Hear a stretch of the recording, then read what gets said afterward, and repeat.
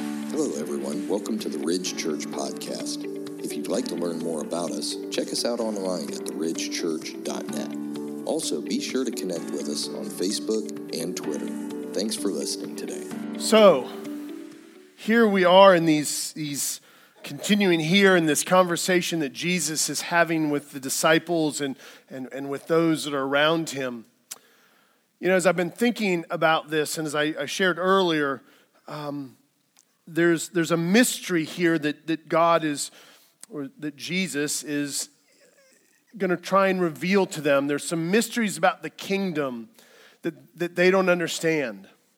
And as I've been kind of thinking about the mysteries of the Bible and of who God is, I think frequently when I step back from my faith and I look at all of the different beliefs in the world and different things, I frequently think to myself, okay, what is it that I believe that the Scripture teaches, and what is I believe that God is eternal.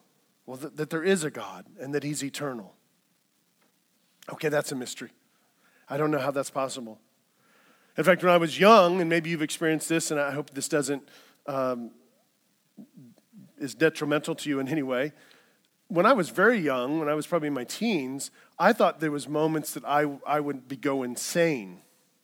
Like I couldn't get my mind around that truth. Like how is something eternal forever? Something has to be before. How is anything even possible? And my head would begin to hurt. And I just realized I can't think about that. Because there's just a mystery there that we'll never know.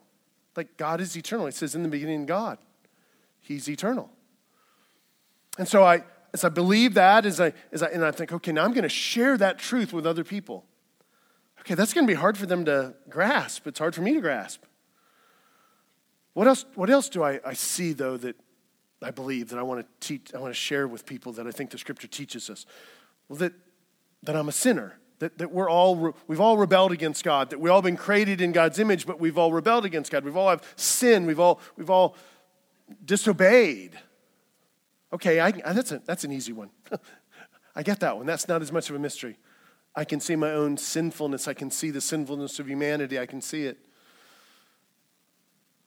And then as I thought through it, okay, so I need to tell people that God's eternal, that we're sinful, that God has a plan to redeem us. Because, see, the problem is, the truth is that there has to be judgment for our sin because God is just. For God to be God, he has to be just, and a just God has to have justice. And since we've sinned against him, punishment, and what Scripture clearly says is eternal death is the judgment. Okay, that's not really a mystery either. I get that. We see the judicial system in our world today, and there's a justice system, and while it's not perfect, I understand justice. I get that, and so that's not as much of a mystery. But then I look at Scripture and say, what does God say that he's going to do to save me or to save anyone? He's going to take on flesh and become a man and walk the earth. And he's never going to sin. And I'm like, okay, how's that possible? Because he's a man, but the truth is he's fully God and fully man. And so in his fully God piece, he can keep his flesh from sinning, but he has to be fully man and of the flesh because he has to be one of us. Now there's a bit of a mystery. How he is both at the same time. And then the mystery goes on and it says, well, what does God do to save us? Well, he willingly goes to the cross and dies for us. Okay, I understand death. I've experienced it. I've had people die in front of me. I know what that looks like. It's a gory death. Okay, I've understand that death can be horrific and violent, and that there's evil in the world. And so, okay, he goes to the cross and he dies a brutal death. I can explain that to someone, and I think we can picture that because we've seen that in our culture, in our world, and we can get it. And they put him in a grave, but then because he never sinned, he doesn't stay there. And 3 days later, the Bible says he raises from the dead. Now there's a mystery. He comes back to life and he appears to people. And he tells those people that if they will trust in him, if they will believe in him, if they will trust that he is God in the flesh and that he is perfect and holy and that he died in their place, that if they trust in that and live for him, that he will give them eternal life in heaven and they'll live forever too. Okay, mystery again. And my privilege is to share that mystery, those truths that are wrapped almost like a rope together. There's mystery, there's truths, there's archaeological evidence, there's historical evidence, there's all these factual things wrapped with these mysteries. And my responsibility and my privilege is to share that truth with people, and hopefully people do not think I am crazy. Because sometimes when I step away, I'm like, oh my, really? That's the truth? And yet when I look at every other view in the world, as many as that I can find, there's not one that comes close to that truth. Not one. Do I understand everything? No. If God is God, will we understand everything? No. In fact, I would argue that even when we get to heaven, we won't understand every mystery. Why? Because we're not God. We will not understand all the mysteries because we are not him. We are not omniscient. We are not omnipresent. We're not all things. We're not eternal in that sense. We had a beginning. So it's clear. So the mystery. And so if someone said to you, explain the kingdom of heaven to me, what's it like?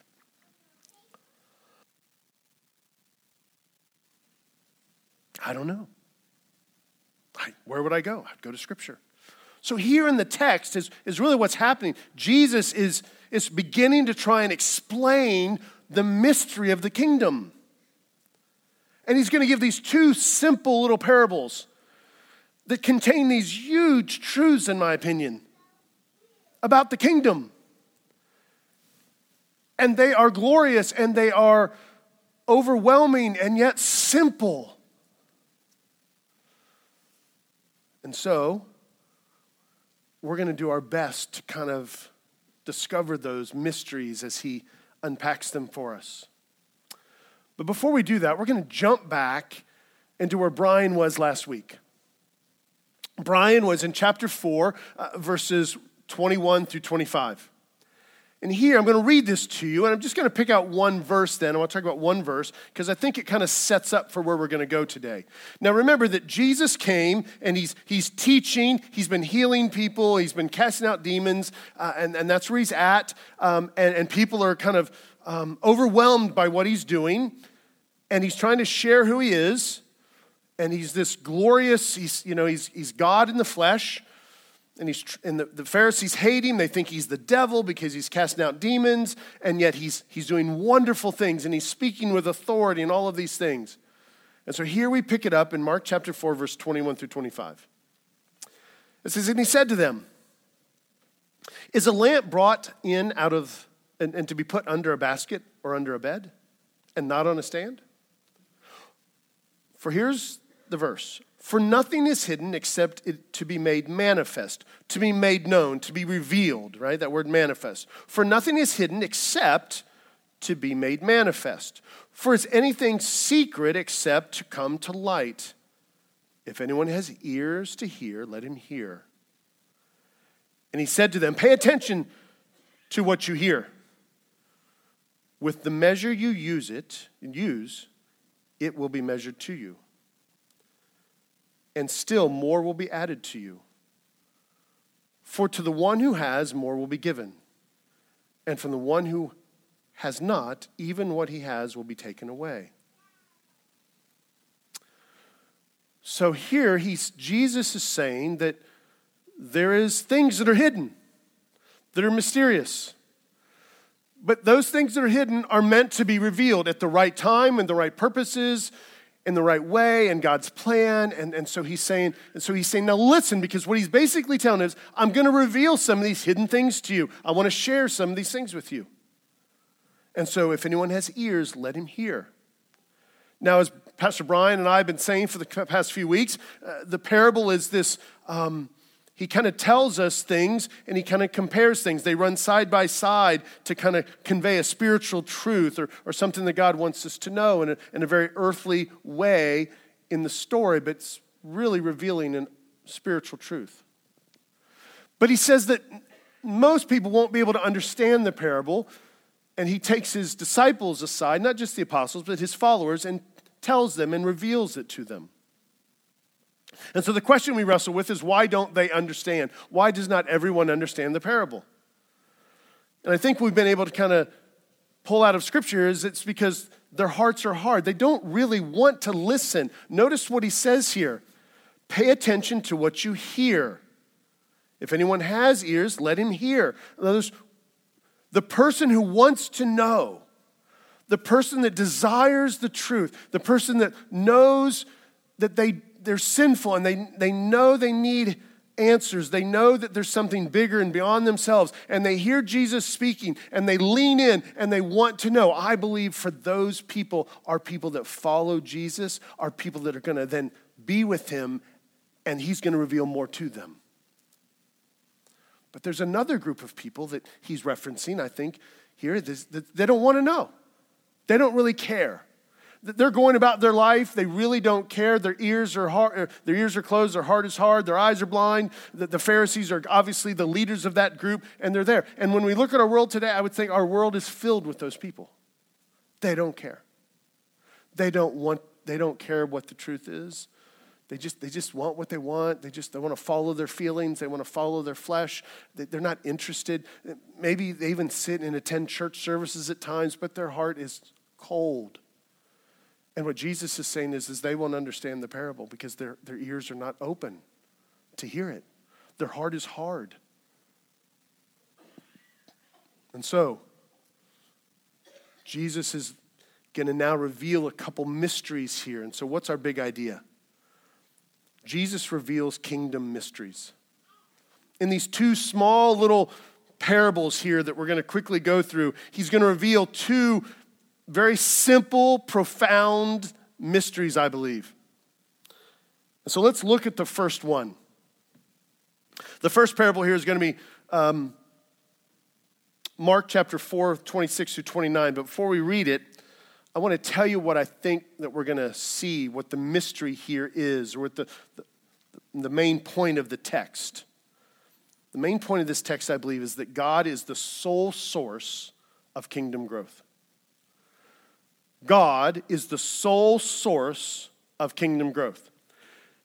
There's a kingdom that's coming, and Jesus is going to reveal how this kingdom grows, and what he's going to reveal to them is that God is the sole source of that growth. You say, well, why is that important? Why does that matter? Why would they not think that? Because I think that they are all very much a very works-based system under the law. That the growth of the kingdom was really based on what they were doing and how they were living and the temple and all their sacrificial systems and their obedience to the law and all of these things, that they looked at it and they felt very self-righteous that they could do this. And what Jesus is saying is the mystery of the kingdom is that you don't have anything to do with the growth of the kingdom. Only God. So let's read the passage. Remember, he's explaining the mystery of the kingdom of God. And he said, the kingdom of God is as if a man should scatter seed on the ground. He sleeps and rises night and day, and the seed sprouts and grows. He knows not how. The earth produces by itself. First the blade, then the ear, then the full grain in the ear. But when the grain is ripe, at once he puts in the sickle, because the harvest has come. Now, before we dive into these two parables a little bit, I want to give a caution in your study. When we read parables like this, the temptation sometimes is to put all sorts of things in here and say, oh, this is what this means, this is what this means, this is what it means. And be very careful when you do that. We don't want to add things to the text. Now, we do have to make some determination what we think the text says and what it points to, and so we do have to go there a little bit. But I will tell you that as you read commentaries are going to say all sorts of different things. That they're going to say things that may be true and may not be true. And so what I want to say that just because a commentary says something doesn't make it the Word of God. It's just someone's thoughts, maybe good studied thoughts, maybe good, rooted in the text thoughts, but they're just thoughts. And so what I'm really going to try hard to do today is just keep the main thing the main thing. Maybe there's other application we could get out of this, that's fine, but really I want to just give a couple things that I think I can stand on and say, no, I think this is what Jesus is trying to say here in this parable. And the main point, I think, is that the sole source of kingdom growth is God.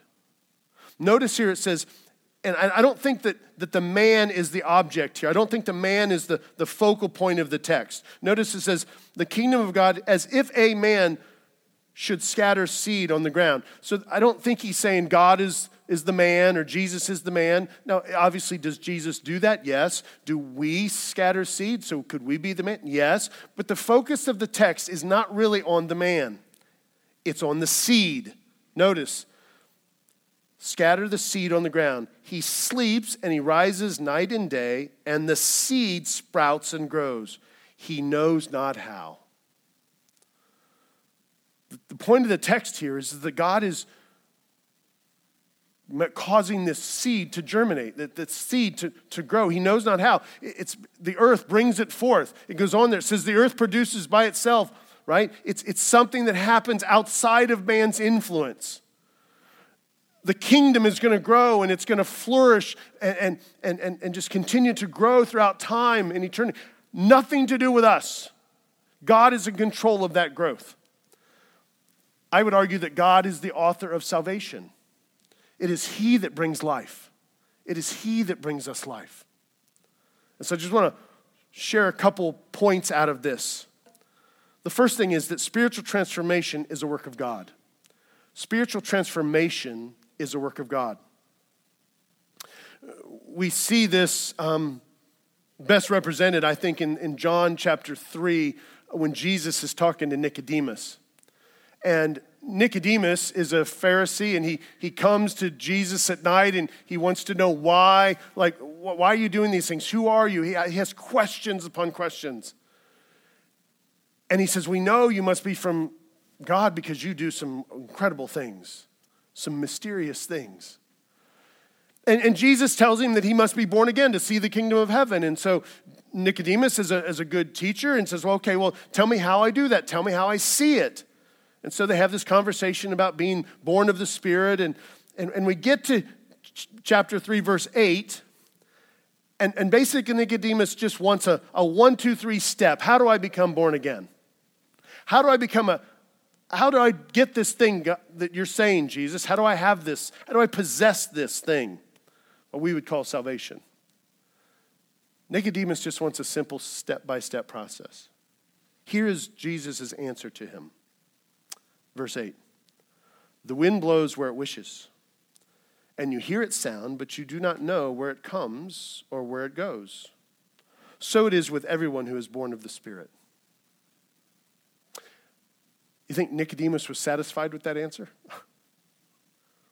Jesus really didn't tell him anything, except for that, Nicodemus, you're not responsible for this. You're not in control of being born again. This is God's. God is in control. He's the one that causes the seed to grow. Think about that for a second. I don't know if you've ever been fascinated by these type of things. I think as more of an urban culture all the time, especially in cities, we miss some of the miracles that take place, the natural things in our creation and God's creation that kind of should overwhelm us. I remember growing up, and I don't know, I only had one once or twice. You used to send in box tops, and you would get the little, for cereal, and you would get the little I don't know what they were called, terrariums or whatever, the little thing that you would plant seeds, and it was a little clear thing, and you would wait and things would pop up and you would see them sprout. As a little kid, that was the coolest thing, right? Waiting to see this little green thing, or sometimes it was white just until it came out of the ground, until the thing popped forth. That was just amazing. Today, we plant gardens, not as many people plant gardens. We farm, obviously, but we don't pay attention to what's happening. Are you ever amazed? I mean, I'm amazed when we drive by a field and like thousands of little sprouts are coming up of corn. I'm like, how does that happen? And then like later in the summer, they're 8 feet tall and they have ears on them. All from a little tiny ear of corn or a little kernel of corn that somebody put in the ground in dirt, right? Who does that? Who makes it grow? God does. We don't have anything to do with that. You say, well, we fertilize it, we water it. Yep, we do those things. But if it doesn't germinate, God causes the germination. All the information, all the data that is necessary for that seed to produce that thing is all contained in the seed. It is there. Think about all the seeds that we plant. But see, here's the thing. Most of us don't do that anymore. Most of us, when we go to plant our gardens, most of us anymore go to the nursery and buy tomato plants. We buy plants. Sometimes we'll plant some seeds. If you're a big gardener, you will have some seeds. I got strawberry plants. I get them already, they're already up. They're already planted. So I don't see that. And I think we're missing some of the miracle that's right before us, is that here in the parable, he's just saying, we don't know how that happens. This is all God's doing. It says, the man does not know. The earth produces itself. This idea of spiritual transformation, this idea how that happens in us, right? And so when he's talking to Nicodemus here, he says, Nicodemus, you're not responsible for that. You can't control it. All you can do is ask for it. You can ask God for it. You can just beg that God will cause you to be born again, but you cannot do it yourself. Now, do we have a responsibility to believe? Absolutely we do. He goes on later in John chapter 1, and he says, for all who did receive him, who believed in his name, he gave the right to become children of God, who were born not of blood, nor of the will of the flesh, nor of the will of man, but of God. Once again, John, keeping with that same thought, God is the one that causes us to come alive. Paul kind of puts it this way in Philippians chapter 2, verses 12 and 13. He says, out of your own salvation, work out your own salvation with fear and trembling. For it is God who works in you, both to will and to work for his good pleasure.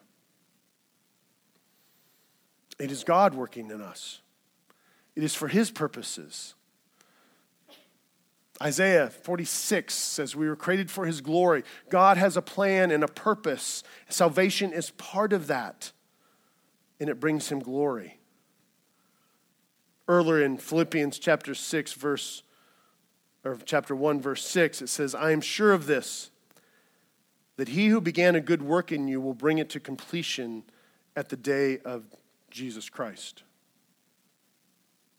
It's saying God is holding you fast. God is going to bring to completion what he has started in you. Many of you probably have a story similar to this. When I was 18, I gave my life to Christ. I was transformed. I think I was a new creation in Christ. I clearly was changed from, I'm made alive. I understood the gospel. I understood what it meant to be a sinful person. I understood I needed salvation. I needed Christ. I was dependent upon him. All of it. I was on fire. But I wasn't attending a church. I thought I could do this on my own. I didn't have anybody discipling me. I didn't know anybody that knew Jesus really. Not literally, except for my dad, no one. And so 6 months later, I began to grow cold. And next thing you know, I was back in a life of sin and ugliness for many years. In fact, 10 years. I meet my wife God works. We come and we find the Ridge eventually 26 years ago. Here I stand as a pastor of 15, 16 years, and I never got born again. I only got born again once when I was 18 years old, when I felt God saved me. So where do I wrestle with that? There's a mystery there, because I can say that I believe that when God saved me, that was forever. And I was 18. He resided in me. He put his Holy Spirit in me. I surrendered. I believed. He saved me. And then I'm living a very sinful life. And I can take you into Scripture and says, the life I was living, the Scripture says that I will not inherit the kingdom of God.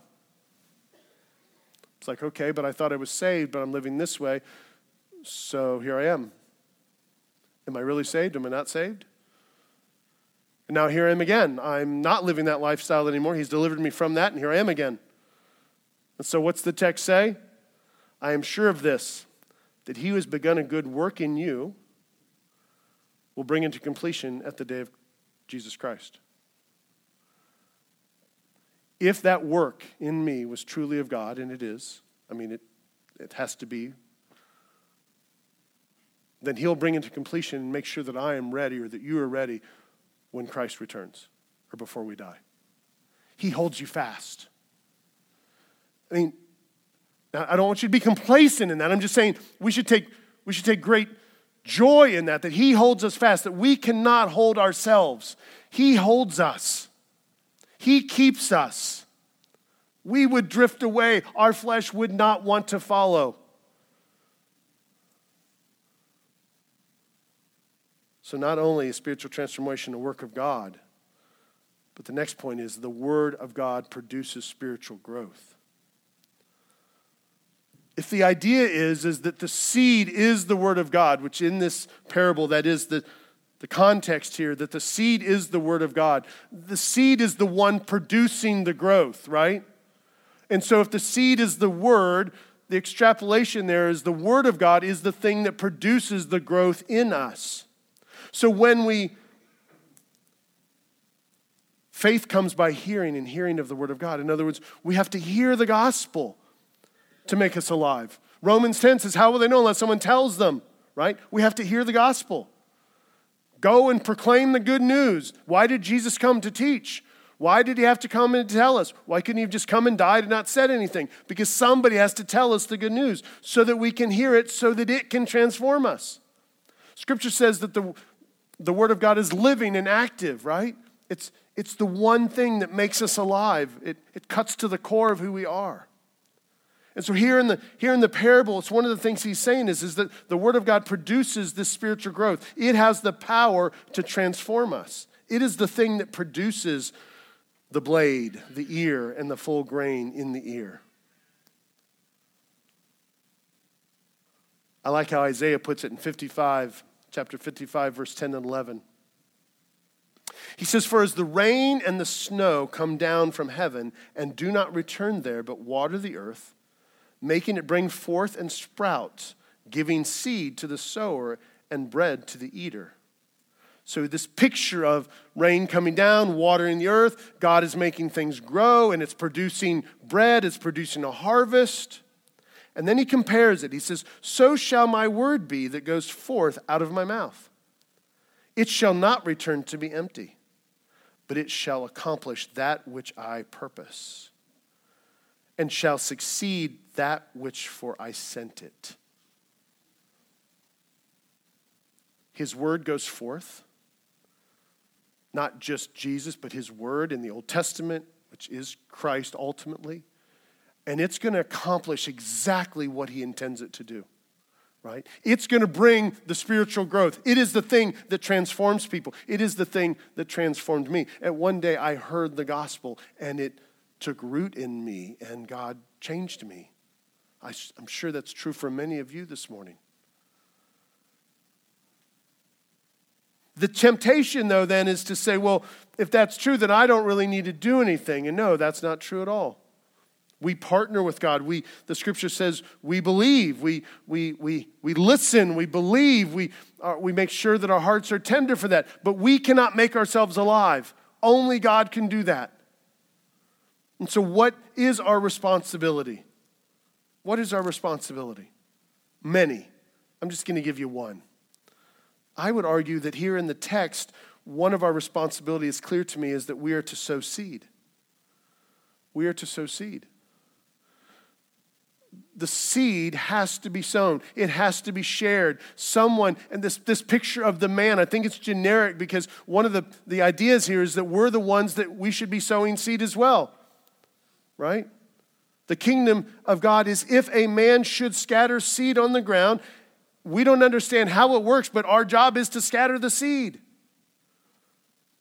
And why is that? Because remember, Jesus came to teach. Hear the word. The word is the thing that transforms us. And so I just want to take you to a few passages that kind of highlight this. In Acts chapter 4, the church is just getting started. And what's the most important thing? Peter and John are preaching. They're teaching. They're sharing the word, right? Acts chapter 4, verse 1 through 4. It says, as they were speaking to the people, the priests and the captain of the temple and the Sadducees came upon them, greatly annoyed because they were teaching the people and proclaiming in Jesus the resurrection from the dead. They're ticked off because somebody is preaching Jesus. And they arrested them and put them in custody until the next day. For it was already evening, but many of those who heard the word believed, and the number of the men came to about 5,000. What's the point of what they're doing? They were sent to teach. And it says, many believed, and the number was about 5,000. The word transformed them. The preaching of the word is powerful. It's one of the reasons why, Pastor Brian and I have said this for a long time, it's one of the things we are so convinced that our job, our responsibility as pastors and elders is to teach the word, is to preach the word, not self-help, not all these great ideas about different things, because we believe the power is in the word. I don't have any. Pastor Brian doesn't have any. The elders don't have any. Our job is to proclaim the mysteries of the word of God and trust that the Spirit will cause it to germinate in your heart and bring spiritual growth and life. He goes on here in Acts chapter 5. Now remember, they're arrested. Chapter 5, it says, verse 19 and through 21, it says, but during the night, an angel of the Lord opened the prison doors and brought them out and said, so he sets them free. Now what's his direction to them? Go and stand in the temple and speak to the people all the words of this life. And when they heard this, they entered the temple at daybreak and began to teach. The most important thing that we can do is to teach, to share the word of God, because it is the power to be transformed. The word of God brings life. You say, well, I've shared the gospel with somebody and that hasn't happened. That's not your responsibility. Your job is to scatter seed, is to share. It's a mystery how that works. I don't understand it. I don't. That's not for me to know. My job, my responsibility, my privilege, and your privilege is to share the mysteries that you understand about the kingdom, primarily the gospel, with people. To sow seed, to pray for. Paul puts it this way in 2 Timothy chapter 2, verse 2. Here, talking to Timothy as he's preparing him to go and do ministry. This is Paul's getting close to, I believe, his death. He says, what you have heard from me in the presence of many witnesses, entrust to faithful men who will be able to teach others also. Why are we here today? Because for 2,000 years, people have been sharing that truth. They've been sowing seeds in the hearts of people. The only reason that if you're here today and you're a believer, you're a born-again believer, is because somebody shared the gospel with you. And something happened. You believe now something, as I said earlier, that for some people think is absolutely ridiculous. That you would think that God became a man and walked the earth and died on a cross and raised from the dead and says if you will trust in him, you will have eternal life. Some people would say that's absolutely ridiculous. And yet I believe that is absolutely the truth. And we're supposed to teach that. We're supposed to proclaim that to everyone. Second parable. We're going to look at chapter 4, verses 30 through 32, but here's the point of the text. This is going to be a quick one. The kingdom will not come in the way that man expects. I should say the kingdom didn't come in the way man expects. But that's true probably even for people today because they're blind to it. The kingdom will not and did not come in the way that man expects. So the first mystery was the kingdom is like a seed that is sowed, and we don't understand how it grows, what causes it to grow, but it does grow. And what really is pointing to is the glorious potential or the glorious power of God to transform people, and to let us know that we are not part of that. We're not responsible for that. We are to help sow, but we cannot bring the increase. The second mystery here is that God is going to take something tiny, insignificant, and make something glorious out of it. Because that's not what people expected. What were people expecting? We've said it many times. People were expecting a king, a ruler, a King David type figure, right? To come and destroy Rome and to overthrow and to set the Israelites free. They'd seen that in their past. But yet Jesus is sharing a mystery that says, no, that's not what's going to happen. What does the parable say? He says, and he said, with what can we compare the kingdom of God? Or what parable shall we use for it? It is like a grain of mustard seed, which, when sown in the ground, is the smallest of all seeds on the earth. Now I want to stop right there. In case you want to be real technical, that's not true. It's not the smallest seed of all the earth, okay? In Jesus' time, it was probably one of the smallest seeds, maybe the smallest seed that they would have to be able to plant. So that's what he's saying here. It's the tiniest seed that you guys have, right? And he goes on there and it says, so it is the smallest of all the seeds on the earth. Yet when it is sown, it grows up and becomes larger than all the garden plants and puts out large branches so that the birds of the air can make nests in its shade. So what is the parable teaching? What's the simple truth? Is that God is going to take something insignificant to what man thinks is insignificant, and he has the power to make it glorious. It's that picture. Is that God has the power to grow the kingdom from nothing to the most glorious thing. And notice there it says that, and it becomes larger than all the garden plants that he puts. So they have gardens, and they're sowing, obviously they're very agrarian culture, and they're planting things, and they have gardens and all sorts of things. And this little tiny insignificant seed, he's comparing it and saying, the kingdom is like this. It's you think it's insignificant, but the kingdom starts with nothing.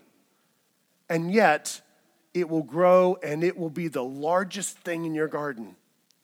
And it will sprout branches, and on those branches, birds will come and make nests and take shelter there. The kingdom will not come the way man expects. We see this, this is a picture, right? Jesus is born to a shepherd girl, basically, or a young girl, to shepherds out in the wilderness. No one cares about them. No one expects that Jesus would come this way. He's a carpenter's son. In fact, what do they say when Jesus comes and starts to do his ministry? Isn't that Joseph's son? He's insignificant. Surely not. Even his own family we saw in the last few weeks. No, he's my brother. He's insignificant. God is doing something to show his own glory, something that only he would do this way, to make it great and wonderful. Now, I will tell you that back to this idea of reading commentaries and not putting more into the text than we should. So this passage here, as it closes in verse 32, it says, and puts out large branches so that the birds of the air can make nests in their shade. A lot of people want to try and explain what that is. What does that mean? I will tell you right now, I don't know. I have an opinion. You should research it and see what you think, but be very careful. There's two opinions that, at least that I in my study, found to be prevalent. Now, notice that it says birds. Puts out large branches so that the birds of the air can make nests in its shade. Some, I don't ascribe to this view. Some would argue that the birds of the air, remember in the parable of the sower, the birds of the air that came and they plucked up the seed. Some commentators will tell you that the picture here is that the kingdom is going to grow up and be this great mustard plant, and it's going to be these big branches, and the birds represent corruption inside the church because they're the ones that are going to swoop down and take out the seed, and that the church is going to have corruption in it. I don't see that. I think what Jesus is saying something here that he thinks this is a positive. It's a glorious thing. They're going to find shade. So while it's not going to speak exactly to this, I think that there is some contextual things that we can look back in the Old Testament, that other passages that talk about things taking shelter in underneath a tree. And sometimes it's referring to Israel and sometimes referring to other nations. But I think the thought maybe is similar. And I want to read you something from Ezekiel chapter 17, 23 through 24. Here God is talking about Israel and about what he's going to do. And it says, on the mountain height of Israel, I will plant it. He's talking about a tree here, a cedar, that it may bear branches and produce fruit and become a noble cedar. And under it will dwell every kind of bird. In the shade of its branches, birds of every sort will nest. And all the trees of the field shall know that I am the Lord. I will bring low the high tree. I will make high the low tree, dry up the green tree, and make the dry tree flourish. I am the Lord. I have spoken, and I will do it. Here I think he's talking about Israel. Some would make the point here, though, that what he's saying is that this represents the birds of every sort will nest here in this. Some would say that that's the Gentiles. It's a picture of the Gentiles being grafted in at some point, and that every nation will be represented in what God is building up. It's another view.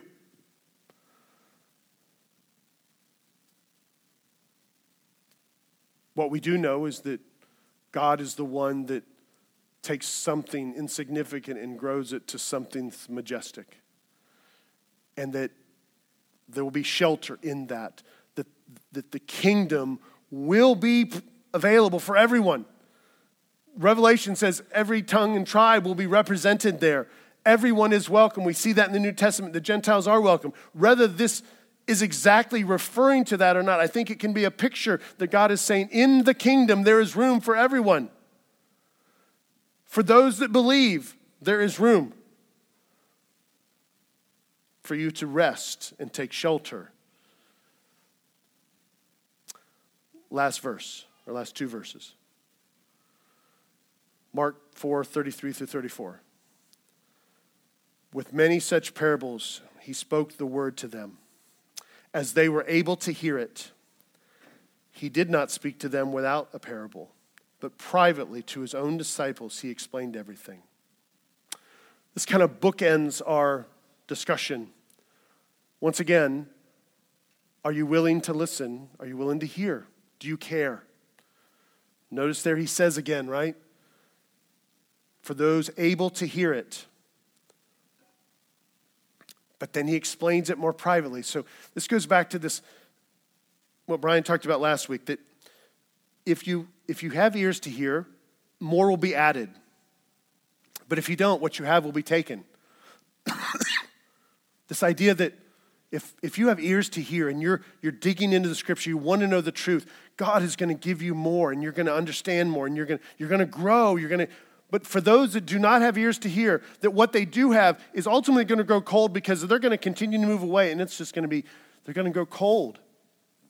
And so what they have is going to be gone because they're not even going to meditate on what they have. And so, how do we want to wrap up today? As we look at these two mysteries and how God reveals the kingdom, I thought it would for us to be good to celebrate the Lord's Supper together. Because when we do that, I think there's a bit of a mystery here.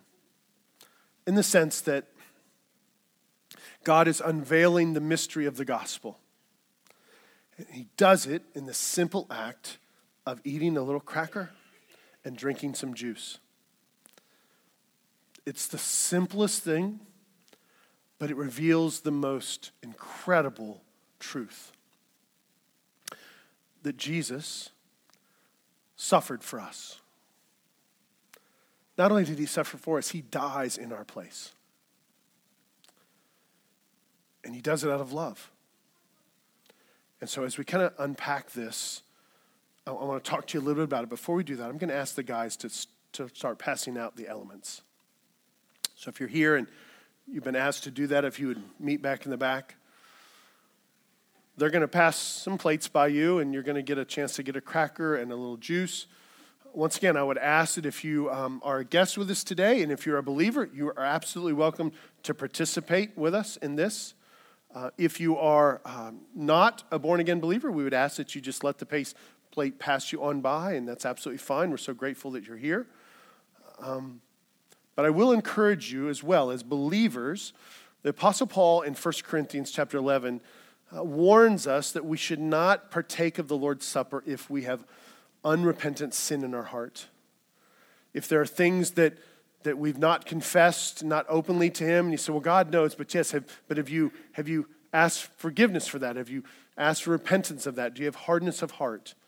That you should not do that, because when you partake it, you're saying that I'm acknowledging the death and resurrection of Christ and that I need him. And yet when you're unrepentant, you're saying, no, I don't need him. And so he wants us to make sure that we are in a right mind spiritually. So as they do that, just want to take that and we'll take it together. Now, as we do that, I want to remind you of something. As we take the bread. Thank you, Steve. There are some thoughts about what the bread represents. Obviously, it says in multiple of the passages of the gospel that he says in the night he was betrayed, he's having a meal, celebrating the Passover with his disciples. And at the end of dinner, he breaks this bread and he gives it to them and he says, this is my body broken for you. Okay, what does that all entail? Well, clearly we know his body was beaten for us. So there is this, he was beaten to the edge of his life, right? Now, technically it wasn't broken because the prophecy was that Jesus would not have any broken bones. And we know that when he was on the cross, one of the things that they would do when it came close to sundown is the Roman guards would come up and they would break the legs, the femur generally, of the person on the cross so that they could not support themselves because they didn't want people on the cross still alive after sundown. It was on the Sabbath, and so or on Passover. And so they would break their legs. And they came to Jesus and they stuck him with a spear to see if he was alive, and he was already dead. So they didn't break his legs, fulfilling the prophecy that no bone of his would be broken.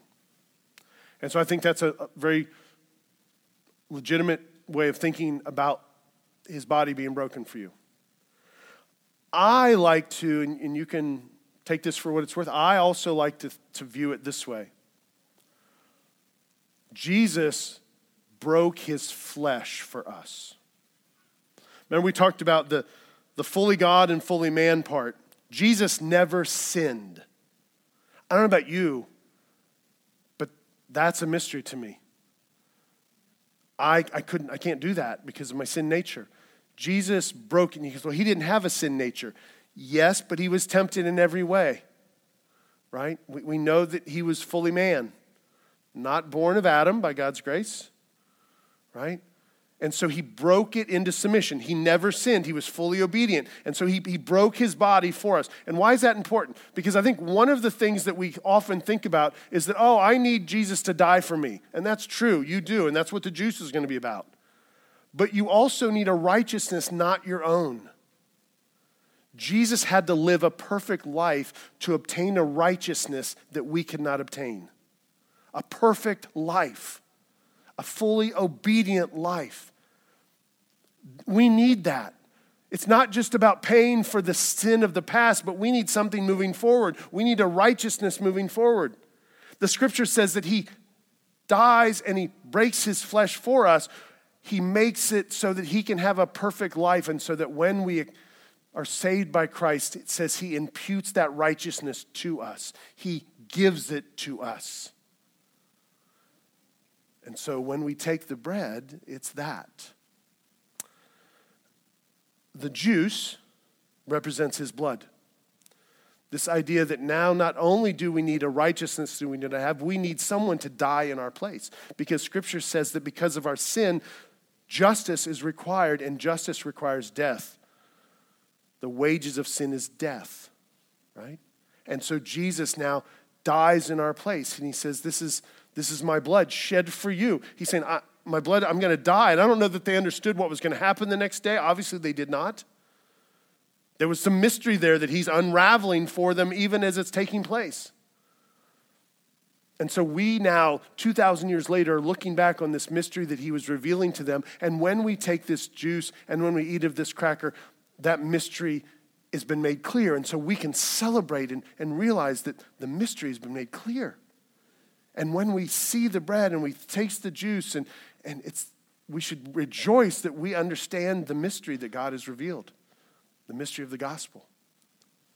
And so right now I'm just going to give you a few minutes to sit and pray. Praise God.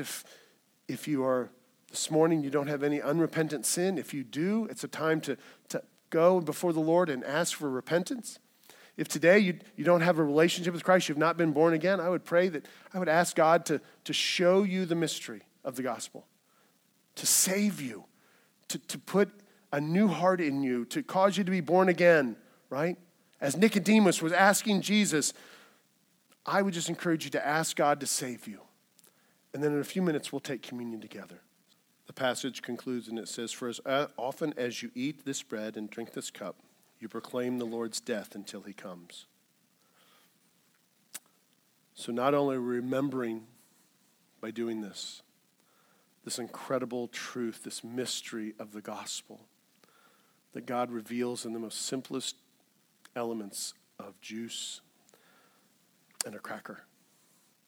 Just like he explains the kingdom as a seed germinates, the tiniest of seeds, to be the most glorious thing. Don't miss the beautiful simplicity of the gospel. Don't think that it has to be some deep, theologically web of mystery. No, there's simple beauty right in front of us. The glorious proclamation that we can preach the word of God and it changes someone. I mean, it changes them, makes them alive. You and I have a responsibility to share that news, to teach. What greater thing could God have given us? Not just our salvation, but allow us to be part of the work of saving people. We don't get to save them. We get to be the ones that tell them. I don't know what greater thing God could have given us to be a part of. His work that he gets the glory for. He allows us to have a front row seat and to be part of that glorious work. And so what is our next step, so to speak, this morning? We should rejoice that the mystery has been revealed. to you and to me. The mystery has been revealed. Think about that. I was once lost and now I'm found. How did that happen? Because God revealed the mystery. Not because I worked extra hard and did something to earn it no. The glorious gift of the gospel, right? We are saved by grace through faith, not of works, so that no one can boast. That is the beauty of the gospel. That God would come and take on flesh and live an obedient life and die in our place. If we will then trust and believe in him, he will give us eternal life. What a beautiful thing. Would you pray with me? Dear Heavenly Father, I want to thank you for our time together today. Lord, there's many, many mysteries in Scripture, many mysteries of who you are. And Father, we rejoice in that because you are bigger than us. You are eternal. You are God, and we just stand in awe of you. And so we would expect mysteries. We would expect not to know everything. We can't even figure how the seed grows on its own, and millions of different seeds produce millions of different things. What a glorious, we're talking about the heavens declare your glory. I would say, Father, the seeds declare your glory. But Father, you, in your grace, have revealed the most important mystery to us, the mystery of the good news of the gospel. That Jesus came and took upon sin for us. He who committed no sin became sin for us so that we might become the righteousness of God, Paul tells us in Corinthians. What a great mystery revealed to us. Many in our world do not see that mystery, do not understand that mystery. They've not been revealed that mystery yet, Father. And we don't know how to fix that. We pray for people, but our job, our responsibility, our privilege is to keep sharing the gospel and pray that your will be done in the hearts of believers. Lord, we thank you for our time together today. May our time have brought you glory and honor. Help us to rejoice in the mystery that you've revealed to us. In Christ's name we pray. Amen. Thanks again for joining us today. If you have questions about this message or about the Ridge Church, you can contact us at info@theridgechurch.net. Have a blessed day.